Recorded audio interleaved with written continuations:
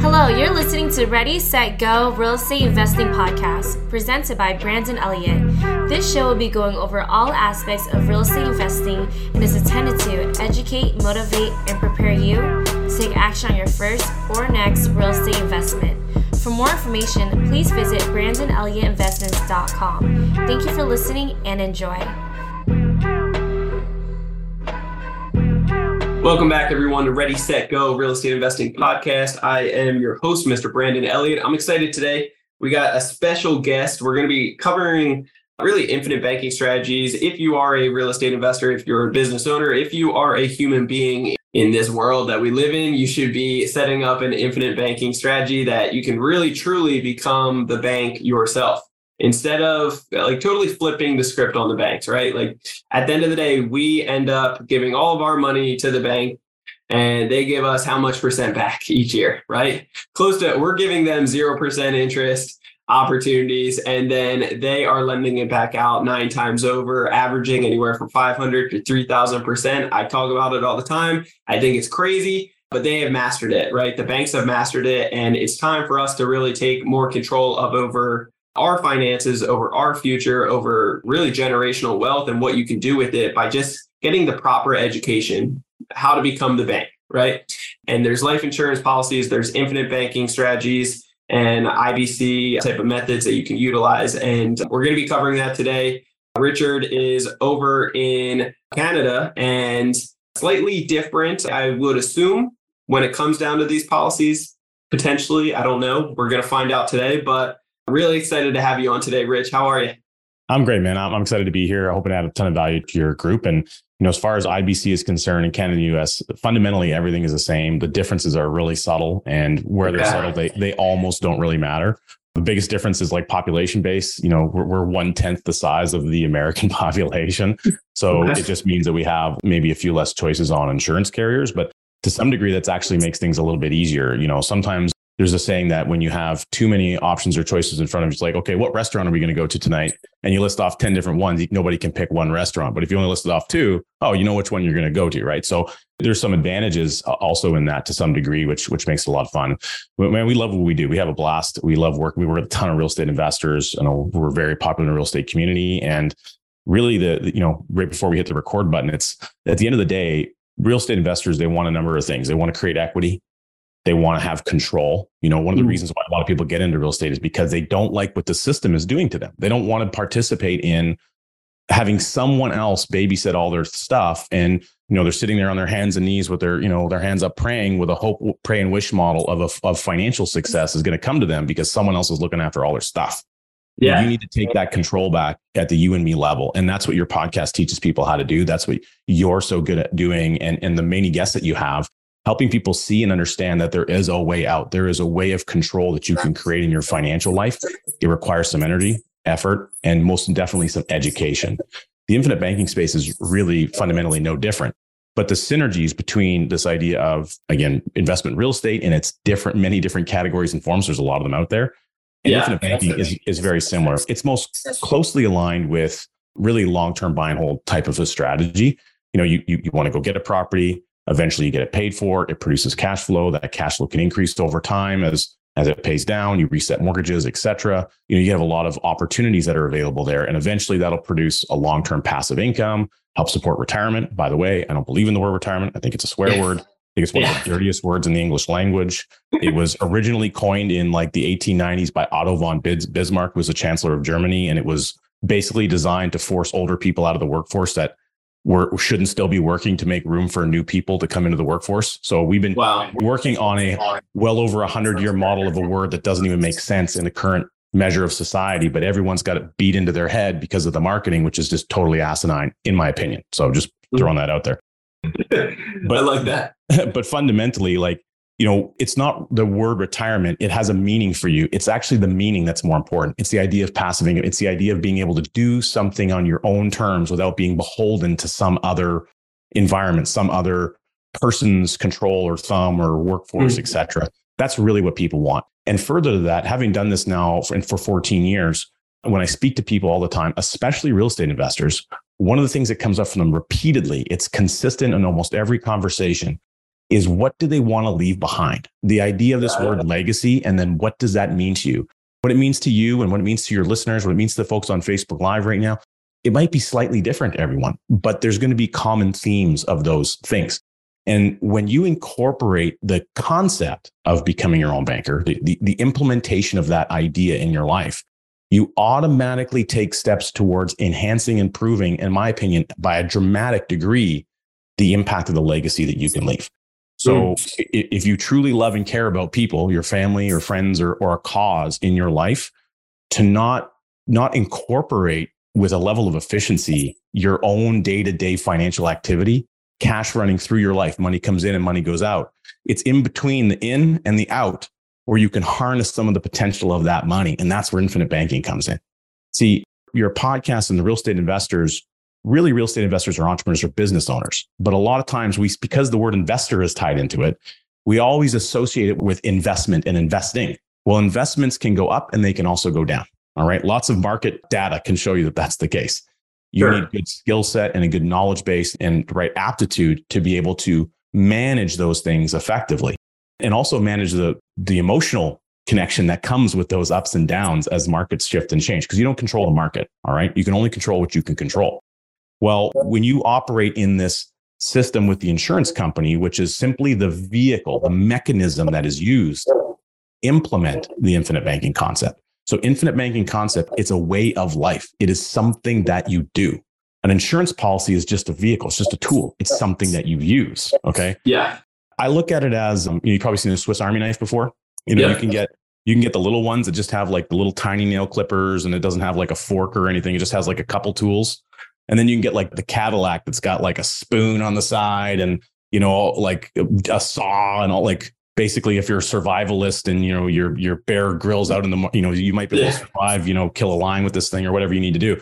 So it's going to be your all-in-one tool. None of those individual tools on that knife are particularly better than if you just bought the individual tool. Yeah. Right. But combined, it manages to do a whole bunch of things for you. Fundamentally, dividend paying participating whole life insurance is that Mac Daddy Swiss Army knife financial vehicle. It may not have the best single one of anything, but in combination, and that thing will get you out of a lot of jams. Okay? Oh, for sure. That's really the way to look at it. Now talk to me, I know that we use the word or the acronym IBC. What does that stand for anybody listening that might have went over our heads right away? Yeah, great. Thank you for that. So IBC stands for the infinite banking concept. And, you can see for anyone watching on the video here, Becoming Your Own Banker is the book. It was written by R. Nelson Nash. Nelson was my friend and my mentor, and I loved him dearly. He was an amazing human being. He wrote and published this book, self-published it in the year 2000. So this idea and this concept has really only started to begin around that time frame. Prior to the book coming out, Nelson used to travel across, the United States being sponsored, and he would do 10-hour seminar events. He would do maybe 20 to 50 of those a year, but to small groups of people. So it really wasn't until the book published and being self-published, it's taken a while to really get some steam. And so I first got a copy of this book in 2009. It just totally changed my whole life. It was like getting hit with like a Mack truck. And, once I realized the content of the book and once you become aware of something, it's like once you become aware of different real estate investing strategy, like you don't forget that strategy, whether you implement it or not, it's in the back of your mind. It's always there. And so as soon as you get exposed to that thing, you don't really forget it. And I knew I wouldn't be operating in my integrity if I didn't share what I learned in this book with other people. Because if I know about it, I'm doing a disservice to other people by not making sure they are also aware it exists. So that's what really brings us to being on this show today and having that conversation. So the infinite banking concept is what it's called. And the implementation of that concept is best utilized with a dividend paying, participating whole life insurance contract that is issued by a mutual insurance company in US or in Canada. So Richard, let's simplify this and kind of break it down. How do you become your own bank? You're talking about setting up this life insurance, but what does that look like for somebody that has never even heard of this concept before? Yeah. So I'll use an example like this. So let's say, you want to go and you're going to do a flip. You're going to do flip property. You've already acquired, you got financing, third parties, a joint venture partner. You've acquired the deal. Now you got to fund the flip. And maybe you didn't build that in the deal. Maybe that's what you're bringing to the table as a real estate investor in this example. So you've built up a pot of money in your own bank or savings account. And let's just say, or a home equity line of credit or some other mechanism. You've built up and you've got 60 grand, and that's the cost of your flip project. Okay.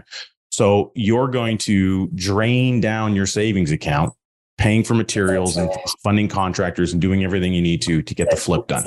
All right.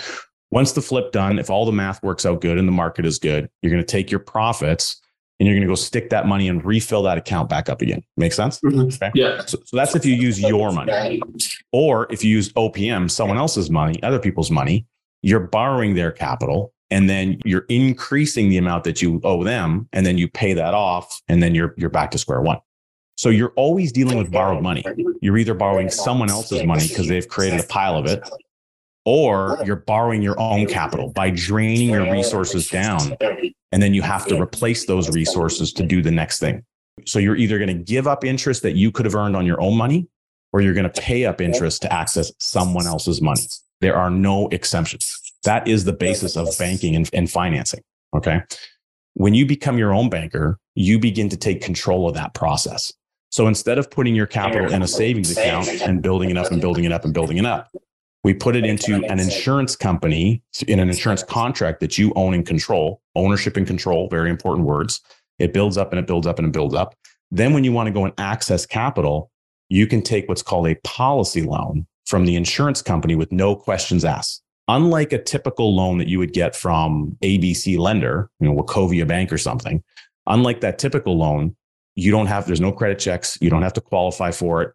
It's on demand. And you, as the banker, get to control the repayment terms. So that is one of the most fundamental layers of control that you can possibly get.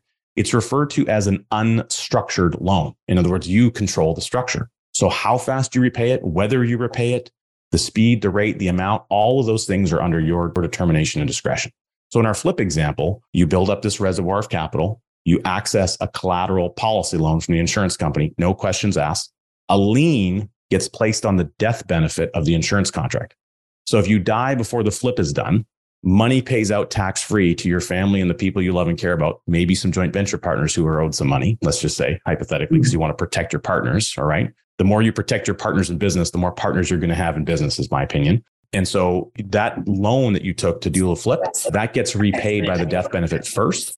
The remaining amount goes tax-free to your beneficiaries. So it's a way to wrap that all up with a measure of protection in one shot. And so when your flip project's done, you sell the flip, you have your profits, you go and you replenish the policy loan, and that money is sitting there waiting for you to use it again for the next deal and the next deal and the next deal. Meanwhile, because you put your capital in the contract to begin with, it continues to go uninterrupted as though it's never touched at all, because we never took your capital out. We only used your capital as collateral, and we allow your capital to continue growing. Same way that you might use your primary residence home equity line of credit to invest in some deals. You don't sell the house to do that. So Rich, to simplify these things, basically this is a life insurance policy. It comes with death benefits, but it also comes with, when you put the funds in there, you can actually take a loan against. It's not your typical life insurance. These are investing in, top 500 companies out there that are, index type of investments, right? That are paying out on a regular basis that will be able to guarantee to a certain degree actually the returns on it. So we know that we're going to hit a certain number per year really on this account. You can take a loan out against it as collateral up to, what is the typical range that you usually see?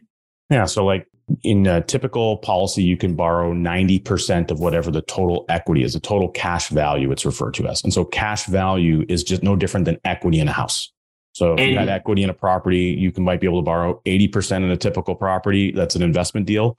Sure. Or in the insurance contract, you can borrow 90% with no questions asked on any given day. How long after you fund the policy, how long typically can somebody pull this out? Do they have to wait years? Is that, 10 days, a couple months? What does that look like? It depends on the insurance carrier, but in general, usually you're able to take a policy loan within the first 30 days. Sometimes as many as like 4 or 5 days later, sometimes 30 days later, but in general, usually within 30 days. Yeah. And the amount that you can access is whatever is available to be lent from your policy. Some insurance companies may have like a minimum, like maybe they have a $500 minimum loan amount as an example. So again, there's some scale here. The more you put in, the more you get out. Okay. Yep. You put pennies in, you get access to pennies. You put dollars in, you get access to dollars. That's really the way to think about it. And just to circle back to your aspect about the company. So what we're talking about is a dividend paying participating insurance contract, whole life insurance contract. Participating is a really important word. What that means is that you are a participating owner in the insurance company. Mm-hmm. So you co-own the company.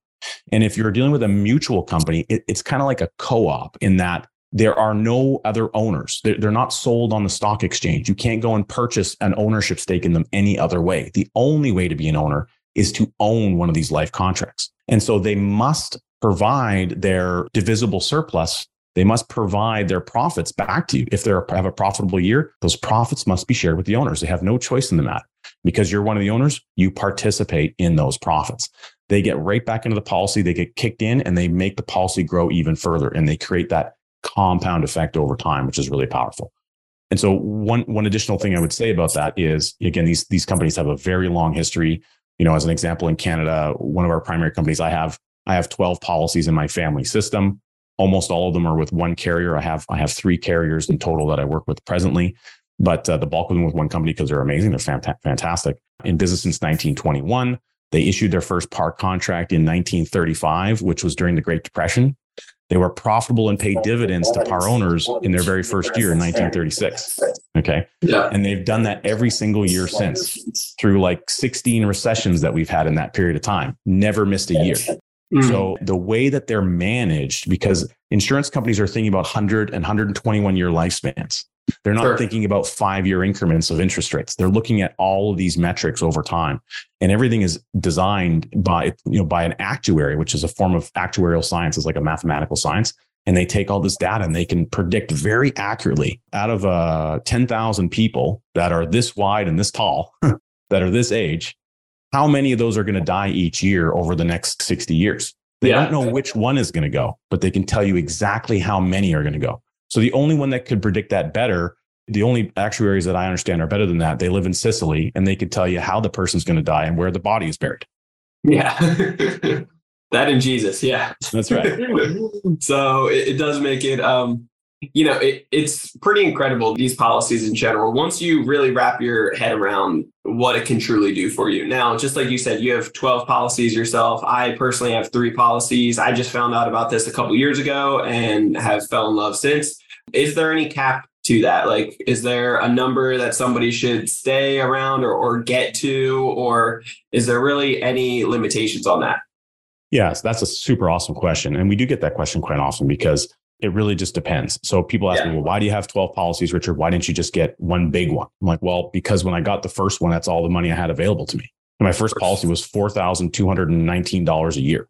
It's not very big, but that's what I was able to do at that time. I was starting a brand new business. I just left, a 10-year electrical career. I'm a journeyman electrician by trade. I'm a recovering electrician, as I like to say. I emceed one of our events a years back when Nelson was still alive at our annual think tank conference. And Nelson introduced me and he said, he's a recovering electrician. It's been a couple of years. He's now able to turn the lights on again. So, it's something that we began. And then as I could see the ability to get another one, I got another one. And so for me, just like real estate investors are always looking at how do I get the next deal? How do I get the next property? How do I add the next door into my portfolio? I think that way around policies. I look at a policy as another door in my portfolio. It's an asset. It's an asset class.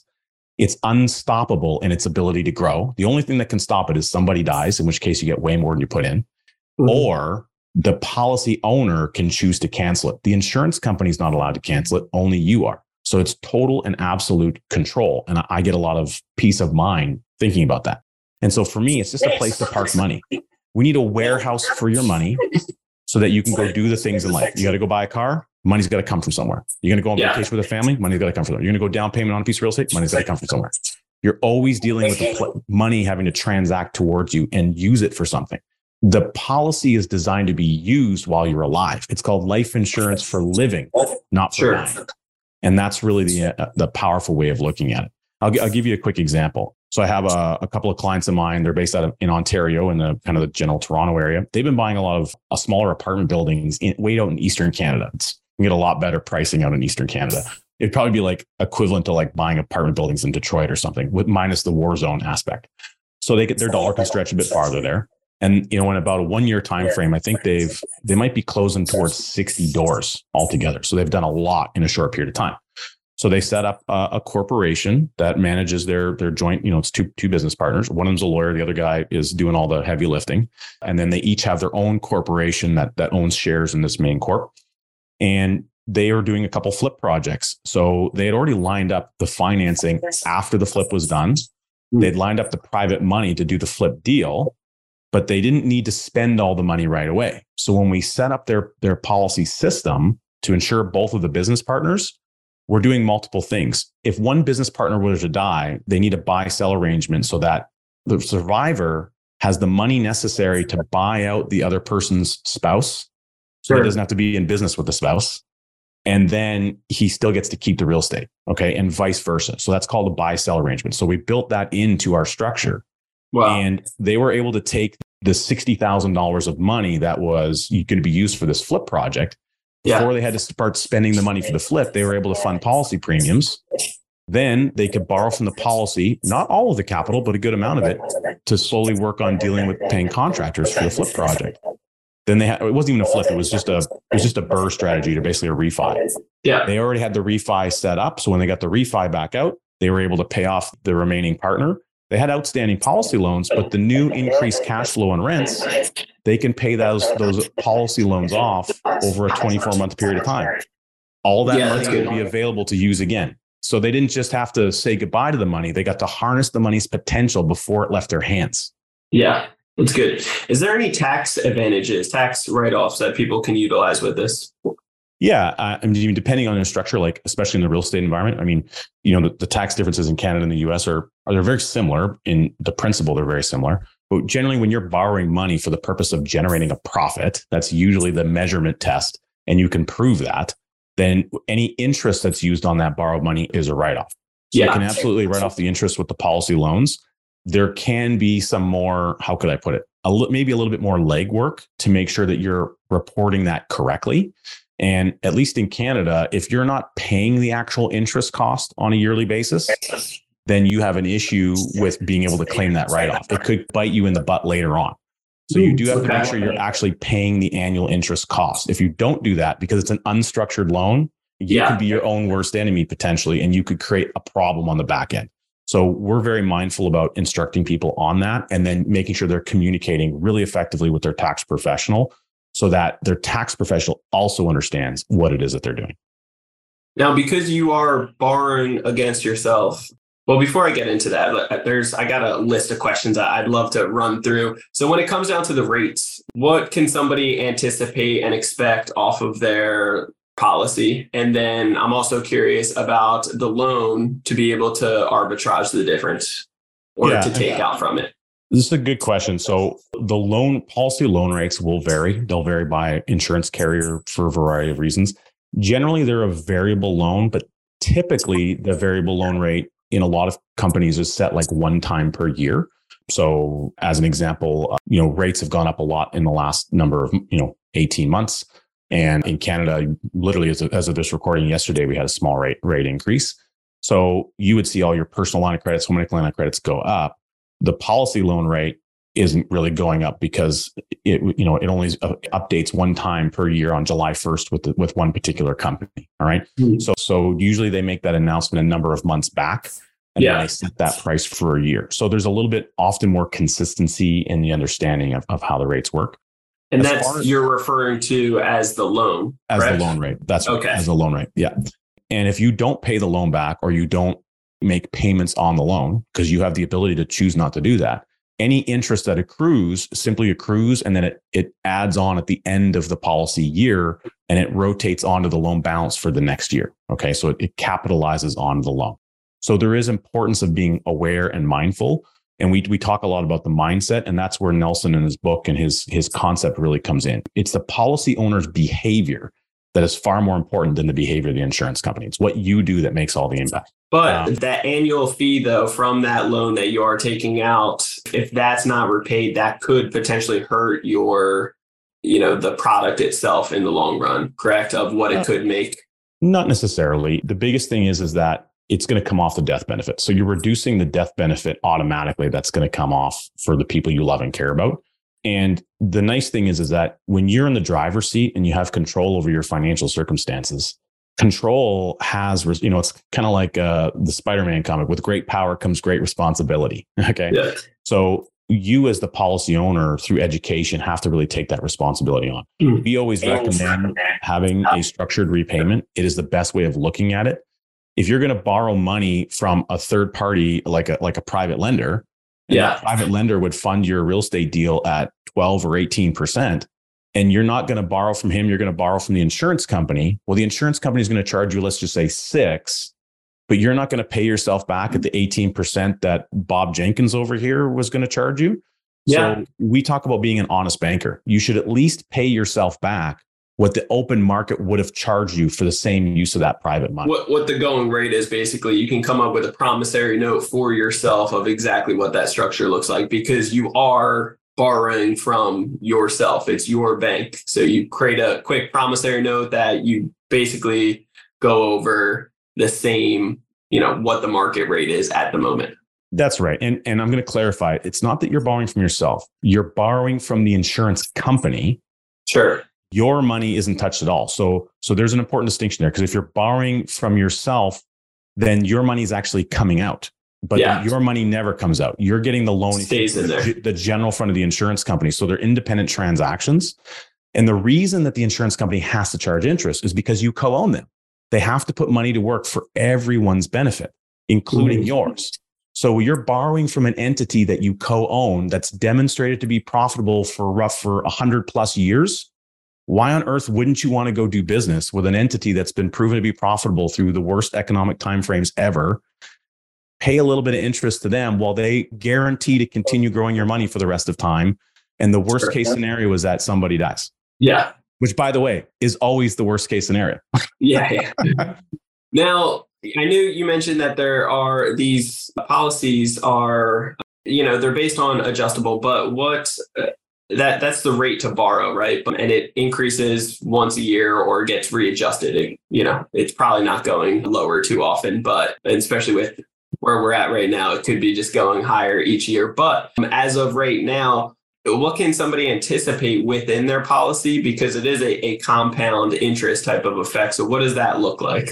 Yeah, I mean, there's a lot of market information out there. In my opinion, it's all misleading. And I like to avoid being misleading. So I'm going to take a minute or two to expand on this. People look, especially in the investment realm, where our brain is trained to think about a rate and a percentage, but percentages can be deceiving. Anyone who's seen the Anchorman movie knows that 60% of the time, people are right all the time, or whatever that saying is. So percentages, in my opinion, are very misleading. We wrote a book here called Cash Follows the Leader. And this book explains the contract and how that contract operates. In fact, I'll offer it for free for all of your listeners. If they want to go to cashfollows.com, boom, they can download a free copy of the book right there. Okay. Nice. So cashfollows.com. This book, we wrote people to help them understand and clear up that fundamental misleading component. So in Canada, by age 100, it's cold up here, so we don't live as long. And in the States, by age 121, okay, cash value, which is your equity, your asset, must grow to equal the whole life death benefit. Do we live that long down here? Is that what that is? There are people living that long, and really? They changed the actuary. It's what the actuarial table that builds the contract is based on. It's based on a theoretical lifespan. In the States, it used to be 100 for the longest time. Roughly about 10 years ago or so, they modified that to an age 121. Okay. Wow. And in Canada, they haven't made any indication they're going to do that, but I suspect, probably in the next decade that will follow. Sure. So anyhow, I just say it's because it's cold up here. We don't live as long, whatever. Yeah. So in my case, I'm being Canadian presently. By age 100, the cash in all of my policies must grow to equal the death benefit. Because of how I'm funding the policy, I'm increasing, like leapfrogging the death benefit up and up and up ahead every single year. When I receive a dividend, a share of profits from the insurance company, I tell them to stick it right back in and also increase the death benefit. So that leapfrog effect is causing a constant increase in this death benefit. Does that make sense? It does. Now, the death benefits are typically less, though, correct? Yeah. When we build the starting of a contract, our goal is to have a death benefit that it's not that we want the death benefit to be lower. It's that we want to prioritize the functionality of the premium. Okay. There's two components. There's a minimum required amount, and then there's a flexible amount. And that varies based on company. There's many reasons that these get set up in different ways. Everyone's circumstances are totally different. Okay. Sure. But just on a high level perspective, there's a minimum required and then a flexible amount. The minimum required services the starting death benefit amount. The flexible portion is what's referred to as a paid up addition or a paid up addition premium. As soon as that money gets put into the policy at your choice, your option, your discretion, it instantly purchases a giant chunk of death benefit that's brand new and fully paid for. So you went to buy groceries, you paid for the groceries, you went home and you put them in your fridge. The grocer doesn't show up at your house and say, oh, we're going to need that stuff out of your fridge back because you paid for it. You didn't get the groceries on layaway, right? Yeah. Okay. Yeah. Same idea. When you pay for that extra death benefit, you've now purchased imagine it's like a mini one-time payment whole life contract that's fully funded, and it just gets stacked on top to the original contract. You with me? Yeah. So just picture like building blocks, like Lego blocks, like the steps of a pyramid building up. Yeah. Okay. So every time that those leapfrog forward, what you've done is you've put the insurance company that you co-own on notice. They are contractually obligated to grow your cash value to equal the future death benefit. They can't be stopped. Does that make sense? Yeah.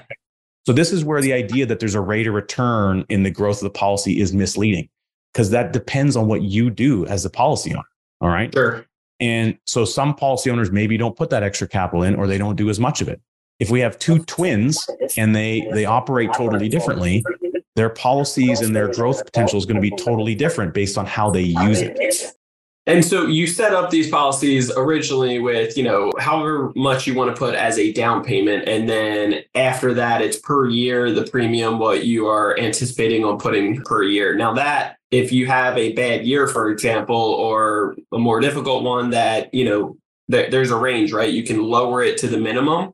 Mm-hmm. But if you ever get to a point where, whatever, bankrupt or whatever it is, like, doom's gloom and for years you're not going to be able to make anything, then you will lose the policy, correct? Like that would be canceled, or you could sell it typically because there's value within the policy. Yeah, there's a couple options. In the States, you can sell a policy. In Canada, that's not really an option. They frown on that sort of thing.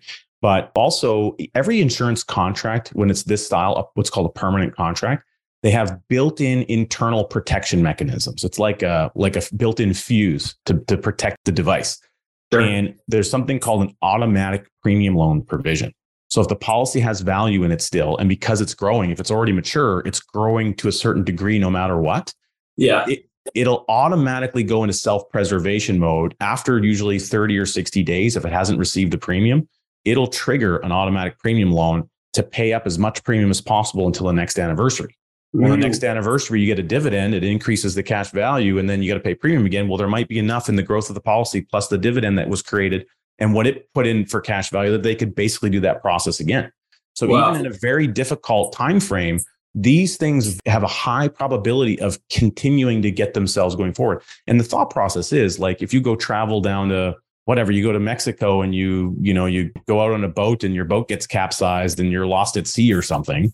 Well, they don't know if you're dead yet, so they're not going to pay the claim. And there's a probability that maybe you're in a coma or something and you're not dead. Well, they want to ensure that policy continues on until such a time that it doesn't collapse on itself. Does that make sense? Yeah. So there's several features that are in place there. The other thing is, in general, most policies with their design, again, this depends on the advisor and certain structures that you may have in place, there's usually a level of creditor protection on them. Sometimes it's automatic, sometimes not so much. It depends on how the beneficiary designations operate. That's something you'd work out with your coach as you're building and designing the program. But given that, if in the event of a bankruptcy status or something, or you had an LLC or a corporation that someone came after, if you own that policy personally and you have the right beneficiary designation, it's very, very difficult for them to pierce that shell. The reason being, the purpose of the policy isn't for infinite banking. The purpose of the policy is for the death benefit. Sure. They can't force you to not protect your family. Does that make sense? Yeah. Yep. Okay. That's so good. It's very hard for them to come after that asset. So when you talk about asset protection and trying to bulletproof yourself, this is in my opinion, one of the most ironclad ways that you can possibly create that in your family's life. And it's very simple to do. I love it. And then, these companies, just like you said, there's been 16 plus recessions and up and down in the market since the beginning of when a lot of these policies, early 1900s, were really created and started. And they've always paid out on each one, right? They've always done very well. Has there been any of these banks, these life insurance companies that have kind of gone under or messed up something that people should be aware of? And what should somebody anticipate on the annual increase? So as far as like companies going under, I'm not as familiar with, the history of the United States, but from what I do know, it is very, very rare for an insurance company to be in very drastic hot water financially. Sure. Usually when that happens, it's insurance companies that are stock companies, or they demutualized at one point and they're now owned by stockholders. Yeah. And so it's the tale of two masters. So they're always chasing quarterly stock returns to make their stockholders happy. And they don't pay maybe as much attention to the participating owners. Okay. So that's one of the reasons why there's a focus on working with mutual companies. That's what Nelson Nash really, truly believed in. And because you're an owner in that company and there's no other owners, they have a responsibility to their owners. And so the way that they look at management and the things and how they act and behave is in congruency with the policy owner's future endeavors. Does that make sense? Yeah. And they have a mandate. It's usually a dual mandate, not meaning that it's 1 and 2, it's 1 and 1. Okay. Number 1 is to meet the guarantees of their product. Number 2, or 1A, 1B is to support a long-term strong dividend for their par owners. Mm-hmm. So if they're doing a good job, simple, right? Yeah, it's really good. And if they've got 100 years of historical data, and not just historical data of like market timeframes and market conditions, but also of people dying, right? Yeah, and of people canceling contracts called lapses. So there's all of these different features, expenses of operation, the taxes that they have to pay. A lot of times, certainly in Canada, I think to a degree in the States, there's tax that's built into the premium. If they don't build it into the premium, then you as the owner would be paying tax on it individually. So a lot of times, at least in Canada, it's called a premium tax, but it's just baked in. So you don't really see it. The premium is just the premium. The insurance company is then collecting that as a simple feature, and then they're remitting it to the Uncle Sam's and in our case, the Uncle Trudeau's of the world, to give them their penance of tax money, which is funny because literally today we're launching our new book, Keep Taxes Away from Your Wealth. Nice. And it's 5 strategies for reducing taxes you owe now and in the future. And it's kind of all about that scenario. So that's too good. I love it. So when it comes down to, you're talking about taxes right now, when it comes down to the death benefits behind it, your family gets this death benefit policy. Is there going to be any taxes that they're going to have to pay? Yeah. So generally speaking, no, death benefits are not taxable. In the States, there are different layers of estate taxes, and they impact you differently depending on the size of the estate. And some of those rules I understand are in flux right now. So I'm certainly not an expert on that, but death benefits themselves are not taxable unless something has been done to the policy to create that environment. So as an example, if a policy was MEC'd or what's called a modified endowment contract, which can happen due to poor policy design, poor listening of the policy owner when their advisor is instructing them what not to do, right? So poor coaching or poor listening and policy owner behavior. Those 3 primary things could potentially cause an unnecessary hiccup. So it is really important to be educated on this and understand those fundamentals. So how policy design is set up, there's some real work that needs to go into that when you're working with an authorized infinite banking practitioner. You're having a conversation with them about longevity. Sometimes it's easy to get wrapped up in what the short-term thing is because our next deal that's on the table, but that short-term thinking can lead to long-term problems. Okay. So Nelson Nash taught us that you have to learn how to think long range, learn how to think beyond your own lifespan.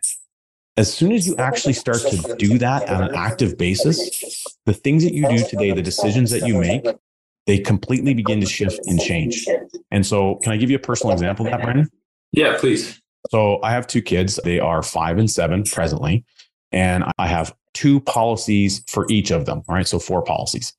Now, I own those policies. I'm the owner. They're the life insured. At some future point, they will go to my children. Now, I don't have to give it to them unless I'm ready. And I may not be ready to give it to them until I'm dead. In fact, as it sits today, my current plan, and this may change, but my current plan as part of a longevity thinking model is to maintain control and ownership over those policies until such a time as I'm gone. And I'm going to leave specific instructions on what I want those children to do with those policies when I'm gone. Does that make sense? Yeah. So we go on family vacations like anybody else does. When we go on a family vacation, we have a family banking meeting. We earmark at least 30 minutes right now because they're young. As they get older, we'll move that to an hour, and we'll spend time talking about, we'll reference Nelson's book. We'll read some pages out of this book. We'll talk about family banking. We'll talk about certain goals that we have as a family around income and passive income and that sort of thing, things that we want to do. And we're going to get the kids engaged in a financial conversation. But they now associate the swimming and the fun and the water slides and all the cool stuff of a family vacation with the family banking meeting. And the memories are very positive. So financial conversations are extremely positive in our household. So the family banking meeting is one of the critical components that we teach people about to help them understand how to create a longevity mindset in the movement of money. All right. Yeah. Now, as my kids get older, when they need to get married, when they need to go down payment on a home, they want to go buy cars, they need to drive. In Canada, there's not a very good bus system. You need to drive. It's cold here. So when they need these kinds of things, they're going to access money from the family bank. Now, whether it comes from their policy or not, I don't care. It doesn't matter. It's one system. A system is a combination of parts working together. Does that make sense? Sure. Yeah. Like an engine in a car. So we have a system of policies, and I don't care where the money comes from. The account number is irrelevant to me. The dollar value comes out, and then there's going to be a repayment system built in. If they don't make payments back to the family bank, do they deserve to get what I'm spending a lifetime building? In my opinion, they don't. And they're going to understand that. So there's going to be a tied incentive. If they don't follow along and they don't participate with the family bank and they want to go do business with a different bank, Bank of America, Wachovia Bank, Toronto Dominion Bank, RBC Bank, whoever they want to go do business with, sure, they're welcome. They have the power of choice. But I will give their policy to charity when I'm gone and they won't get it. Yeah. I do love how you have the conversations about money and banking and, family banking, why, and in a good manner of, surrounded by the vacation, and let them know what's paying for it and so forth. Really breaking off the typical old school stinking thinking and like stigma around having money conversations at the dinner table, stuff like that. I think it's so important to get kids understanding about money, how to use it like a real tool that it is, and put it to work and really expose what the rich have been doing for God knows how long, and what the banks have been doing to us for God knows how long, and how the average person is just kind of going along with the system versus flipping the script on the banks to be able to do exactly the same thing of what they're doing to us. So I do love that. Well, we want to expand this into passive income because a lot of your listeners, they're focused on passive income. So just imagine for a moment, I've got 2 kids. They both get married. Okay. They each have a spouse. Well, that's 4 cars, right? Now, each one of them, my kid and the spouse, are probably going to need a car for the rest of their life. Is that a fair assessment? Sure.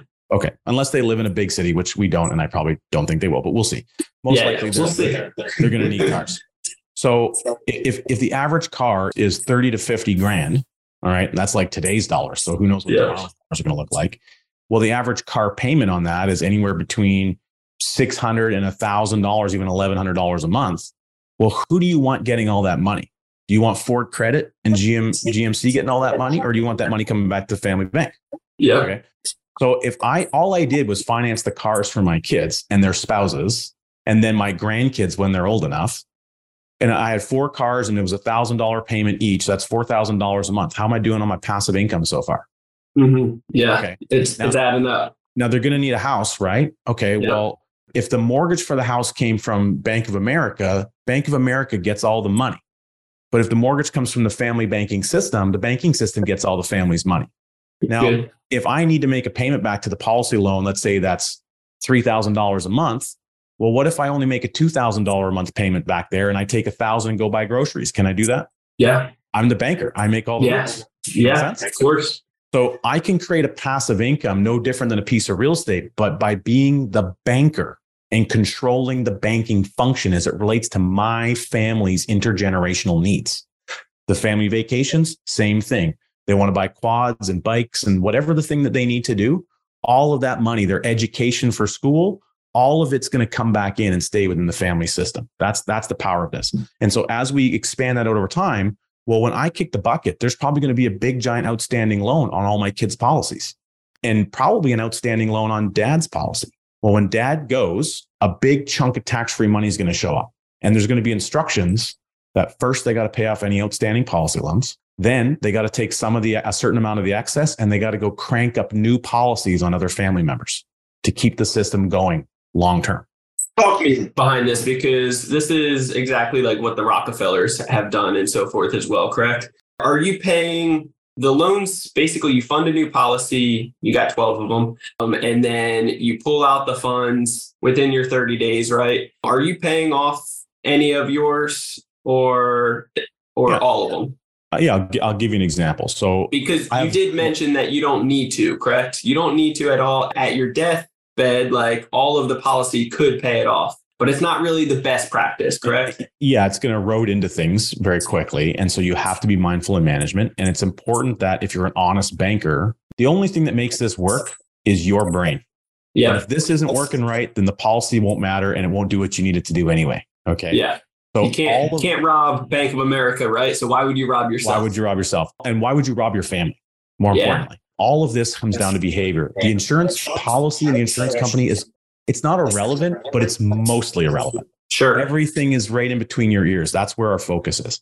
And it all comes down to Nelson's book, Becoming Your Own Banker. It spells it all out very effectively. In fact, there's a great documentary film on Nelson. You can go to Nelson Nash Film, nelsonnashfilm.com, and you can watch it. It's only 1 hour. You'll learn a ton. What's really important is, so I'll give you an example. I just took $18,500 in policy loans. Okay. We bought a home gym, a Peloton bike. It was used. We bought I did a landscaping deck project.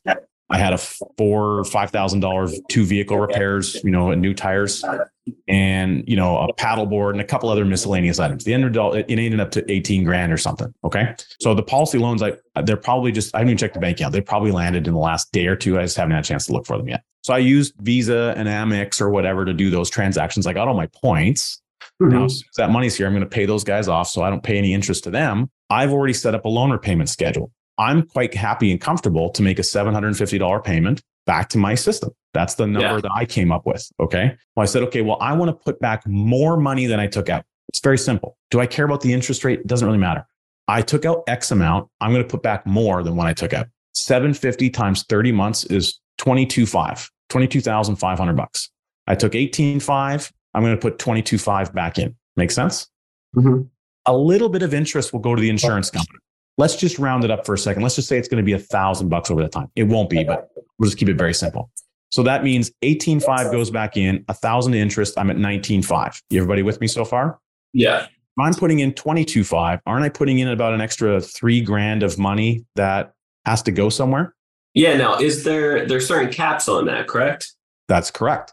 Because I have a system of policies, multiple policies, one of those policies is going to have room for more premium. Sure. So if I take that $3,000 and I apply it as extra premium into the policy, that increases my dividend potential for the rest of the life insured's life on planet Earth. It increases death benefit instantly. It increases the cash accumulation for the rest of time because cash follows the leader. Yeah. Because the cash must equal the death benefit by age 100 or 121, depending on where you live. So it's not about the rate of return of a policy. It's about the flow of money and who controls the flow of money for the longest period of time. That's good. I love that. Richard, this is powerful. I'm excited to see what my policies end up doing for me. I feel like the more conversations I have with this, it starts clicking a little bit more. But, if this is your first time, guys, listening to this and hearing these strategies, I highly recommend sitting down with Rich and his team and going over what it would even look like, an illustration of what that looks like for you and your family today moving forward, right? I have 3 policies. Just a couple months ago, back in February, I started a new one. I put $500,000 in because it was in the bank and that was driving me crazy. And then, I think it was like 10 business days later, we pulled out 94% of it, which was crazy. And so there's many ways that you can really put this to work and still grow and have tax benefits and really truly just become your own banker, right? And that's the power behind it. So Rich, how can people get a hold of you? How can they set up a call with you and your team? And you have a bunch of content right now going on, a lot of new stuff. So how can people get a hold of some of that stuff? Well, first thing I would suggest you do is you go to cashfollows.com and get a free copy of that book, digital download right away. Nice and easy. It's a quick read. Most people can read it in about an hour or so. I would really recommend people tune into our podcast, which is Wealth Without Bay Street. Bay Street is the equivalent of Wall Street in Canada. Our podcast isn't really Canadian. It started that way, but it's actually really a North American podcast. We do operate in the States as well. And we have so many colleagues and friends here. So really, when we're talking about this concept, it's not really a border that makes a difference. Yes, there's some finite details, one border or the other, but in the general conceptual aspect of how you implement this in your life, it doesn't matter where you live. So that's what we speak to. And we have interviews with, high performing entrepreneurs and business investors, et cetera. And it's a ton of fun. So I would encourage people to check it out there. And all of our details on how to reach us are available on those locations. So cool. YouTube and whatever, we're on the YouTubes and the tweeters and the TikToks and all the different things that are out there. All the tubes. I love it. Cool. Well, thank you so much for today. Honestly, it was a wealth of knowledge. I know this is going to impact somebody out there that needs to hear it at the right time. So I'm grateful for your time today and being able to pour into the listeners. You got a wealth of knowledge and a wealth of policy. So that's incredible for you and your family. And so if you don't have a policy yet, what are you waiting for? Like I said, I have 3 right now. We're working our way up to get many more in the future. And it's just the beginning. So if you guys want to get a hold of me, you can always do so on Instagram. It's Brandon Elliott Investments. If you're looking to get a hold of me on Facebook, it's facebook.com/Brandon Elliott Investor. And then if you are really interested in learning how to be able to get up to $500,000 every 6 months at 0% interest, that's right, 0% interest. We can teach you how to do it every 6 months, anywhere from, 6 months to 22 months at the 0% interest so that you can do the burst strategy, fund a policy possibly. We can teach you how to get a big stack of this from the banks. And what you can do is go to creditcounselelite.com. That's www.creditcounselelite.com. There's a quick 10-minute video on there. It explains a little bit more. And afterwards, you can book a call with either myself or somebody on our team to really go over your situation, get a second opinion. If you have not already hit that subscribe button, I don't know what you're waiting for. Make sure you do that right here, right now. Hit the subscribe button. You'll get the newest notification every single Monday when the new episode drops. Greatly appreciate all the 5-star reviews. You guys are amazing. Keep them coming. And love you guys. Share this out. We'll see you on the next one. Until next time, guys. God bless. Richard, appreciate you. Thanks. Thanks. This has been another episode of Ready, Set, Go Real Estate Investing Podcast, brought to you by Brandon Elliott. For more information, please visit BrandonElliottInvestments.com. Also, please don't forget to like, share, and leave a comment below. Thanks again for joining. Until next time, God bless.